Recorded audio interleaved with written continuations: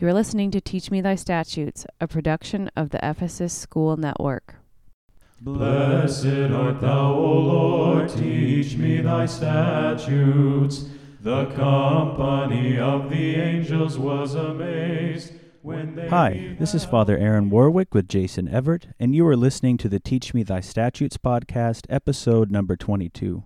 Today's reading is from St. Paul's letter to the Hebrews, chapter 12, verses 1 through 10. Brethren, since we are surrounded by so great a cloud of witnesses, let us also lay aside every weight and sin which clings so closely, and let us run with perseverance the race that is set before us, looking to Jesus, the pioneer and perfecter of our faith, who for the joy that was set before him endured the cross, despising the shame, and is seated at the right hand of the throne of God. Consider him who endured from sinners such hostility against himself, so that you may not grow weary or faint-hearted. In your struggle against sin, you have not yet resisted to the point of shedding your blood. And have you forgotten the exhortation which addresses you as sons? My son, do not regard lightly the discipline of the Lord, nor lose courage when you are punished by him. For the Lord disciplines him whom he loves, and chastises every son whom he receives. It is for discipline that you have to endure. God is treating you as sons. For what son is there whom his father does not discipline? If you are left without discipline in which all have participated, then you are illegitimate children and not sons.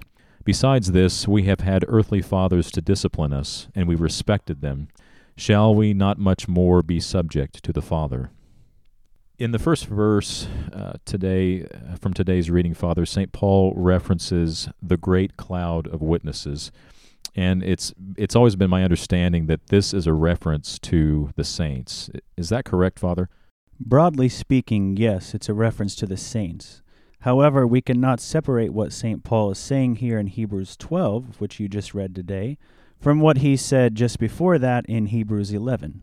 And there St. Paul speaks very specifically of some of the key biblical characters from what we now call the Old Testament. So while in the church today we obviously have another 2,000 years of history and other examples of the lives of the New Testament saints, St. Paul here was very specifically referring to some of those biblical characters. Okay, that makes sense. So is there an important reason that you make that distinction between saints or biblical characters from the Old Testament and saints from after the time of the New Testament? The reason I make that distinction is simply to point out that to understand Hebrews 12, we need to have read Hebrews 11.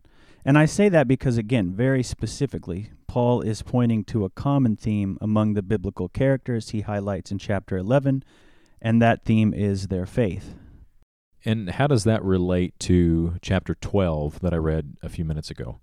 St. Paul was referring back to the biblical narrative of the Old Testament to show certain characters, at least at certain times, and I say that because the Bible also at times highlights some of their flaws, that certain characters were an example of the faith that he preached was necessary to find salvation. In other words, they were examples of how Paul's teaching was nothing new per se, but simply a fulfillment of the scriptural message from the beginning. And that's why Paul begins with Abraham and Abraham's faith in God's promise and goes through Joseph and Moses and Joshua and David and Samuel in chapter 11, and all the way then up to Christ in chapter 12. So also in verse 1, St. Paul tells us that the race set before us is to be run with perseverance. Another translation I read says endurance. This seems to be a timely reminder for us as we are now in Great Lent, and it is encouraging for me to think about the saints and these biblical characters you just mentioned, and their examples of endurance, to be able to clearly see others who have won the race, so to speak. Father, how should we understand this passage, particularly during Lent? Lent is a time for us to refocus our lives. Many people have pointed out that Lent is, give or take, about 10% of the year. It's like a tithe of the year. Instead of just being a tithe of money, it's a tithe of our time and our attention. And ultimately, as we've discussed a couple times on previous episodes, it's a time we sort of revert back to the beginning or go back to the way things are supposed to be. So during this season of Lent, one thing we should focus on is our faith. And this passage is an encouragement for us to do that. It's a reminder that our faith in God and His providence is the central tenet of our religion. Could you maybe unpack that just a little bit more for us, Father? Sure. We have to remember that true faith, a biblical faith, is not just an intellectual belief. That's the way either explicitly or more often implicitly people seem to understand faith, again, as like an intellectual belief. People tend to think, oh, I believe there is a God, I believe in Jesus Christ, I have faith. No, that's not what the biblical faith is all about. So what is biblical faith? This is, again, something we've discussed in the past, but I think it's worth repeating. I think it would be better if we translated the word most often translated as faith in English Bibles, if we rather translated it as trust, which is also an acceptable translation. But I think in English we understand there's a slight distinction in the two words, in the words faith and trust. Of course, they're synonyms, but there's a slight distinction. Again, we tend to associate faith with intellectual belief, something that I might think in my head. But the word trust is more related to how we would behave. If I trust someone, then I behave based on their word. If I trust my wife, I'm going to behave like her word is deed. If she tells me I'm going to pick up the kids after school, I don't call her to make sure that she does that. I don't call the school to make sure my kids were picked up. I go about my day and I don't worry about how they're going to get home because I trust my wife. We often hear about the faith of a child. And like I said, I think this is better translated, the trust of a child. Because look at how your children trust you, assuming you're even a halfway decent parent and have earned some trust. And I'm warning anyone listening to this with a child who's maybe 10 or under, be you, Jason, and your wife, if you're listening to this later, you might want to have them plug their ears for a few seconds. Your kids trust you so much that they actually believe you when you tell them that there's this fat man who flies all around the world with his reindeer on Christmas Eve to deliver presents to every single household in the world. I mean, that shows you the trust of a child. Yeah, I like that example, Father. So can you quickly tell us how that relates back to Hebrews 12? Yeah, so again, Hebrews 11 and 12 have to be read in tandem to fully get the message. But what Paul is ultimately doing there in these two passages is showing the reader examples from the Old Testament of true trust, of true faith. These characters behaved as though God's word was as good as gold. They acted, they behaved, they lived their lives based not on what was immediately seen before them, but based rather on the promises of God. And that's ultimately what we are called to do, and during this season of Lent, we're asked to refocus on that. Namely, we're to live without care for the honor of this world. We're told to put aside our temporal reputation, if necessary, to live as God requires. And if this world judges us unjustly, just like it did with the ultimate example, Jesus, then we should continue living as God wants us to live because we trust, we believe, that God will reverse that temporal judgment in His eternal courtroom on the day of judgment, and He will raise us up just as He raised up Jesus. Very helpful. Thanks, Father, for that explanation. For my final question, toward the end of today's reading, St. Paul quotes from the book of Proverbs. It's Proverbs chapter 3, verse 11 and 12. It says, "My son, do not regard lightly the discipline of the Lord, nor lose courage when you are punished by Him. For the Lord disciplines him whom He loves, and chastises every son whom He receives." Father, I think many of us might read this and maybe feel a bit uneasy or maybe even unnerved by these verses. Would you unpack this for us? Yeah, I think it's really actually pretty simple. And there are a couple of things I'd say. First of all, it really is meant to be and should be a comfort to us, what you just read there. I can't tell you how many times people have come to me in distress because things aren't going well in their lives. They might be having physical illness, financial problems, family issues, you name it. It's a tough world. And they often think somehow it must be a punishment. They think maybe they did something to anger God. They're being punished by Him directly. And what Paul is saying here is that viewing our struggles and challenges in that light is really missing the mark. St. Paul is actually saying, or at least implying, hey, if you don't have struggles and problems in your life, you're an illegitimate child. You're a bastard. I can't remember where I heard that, but once I heard it translated that way, and perhaps the directness and the lack of tact is more meaningful. So I try to remind people it's normal. Really, what we should be concerned about is if everything in our life goes well and we have no struggles, no trials, no one who is shaming us for putting our trust in God.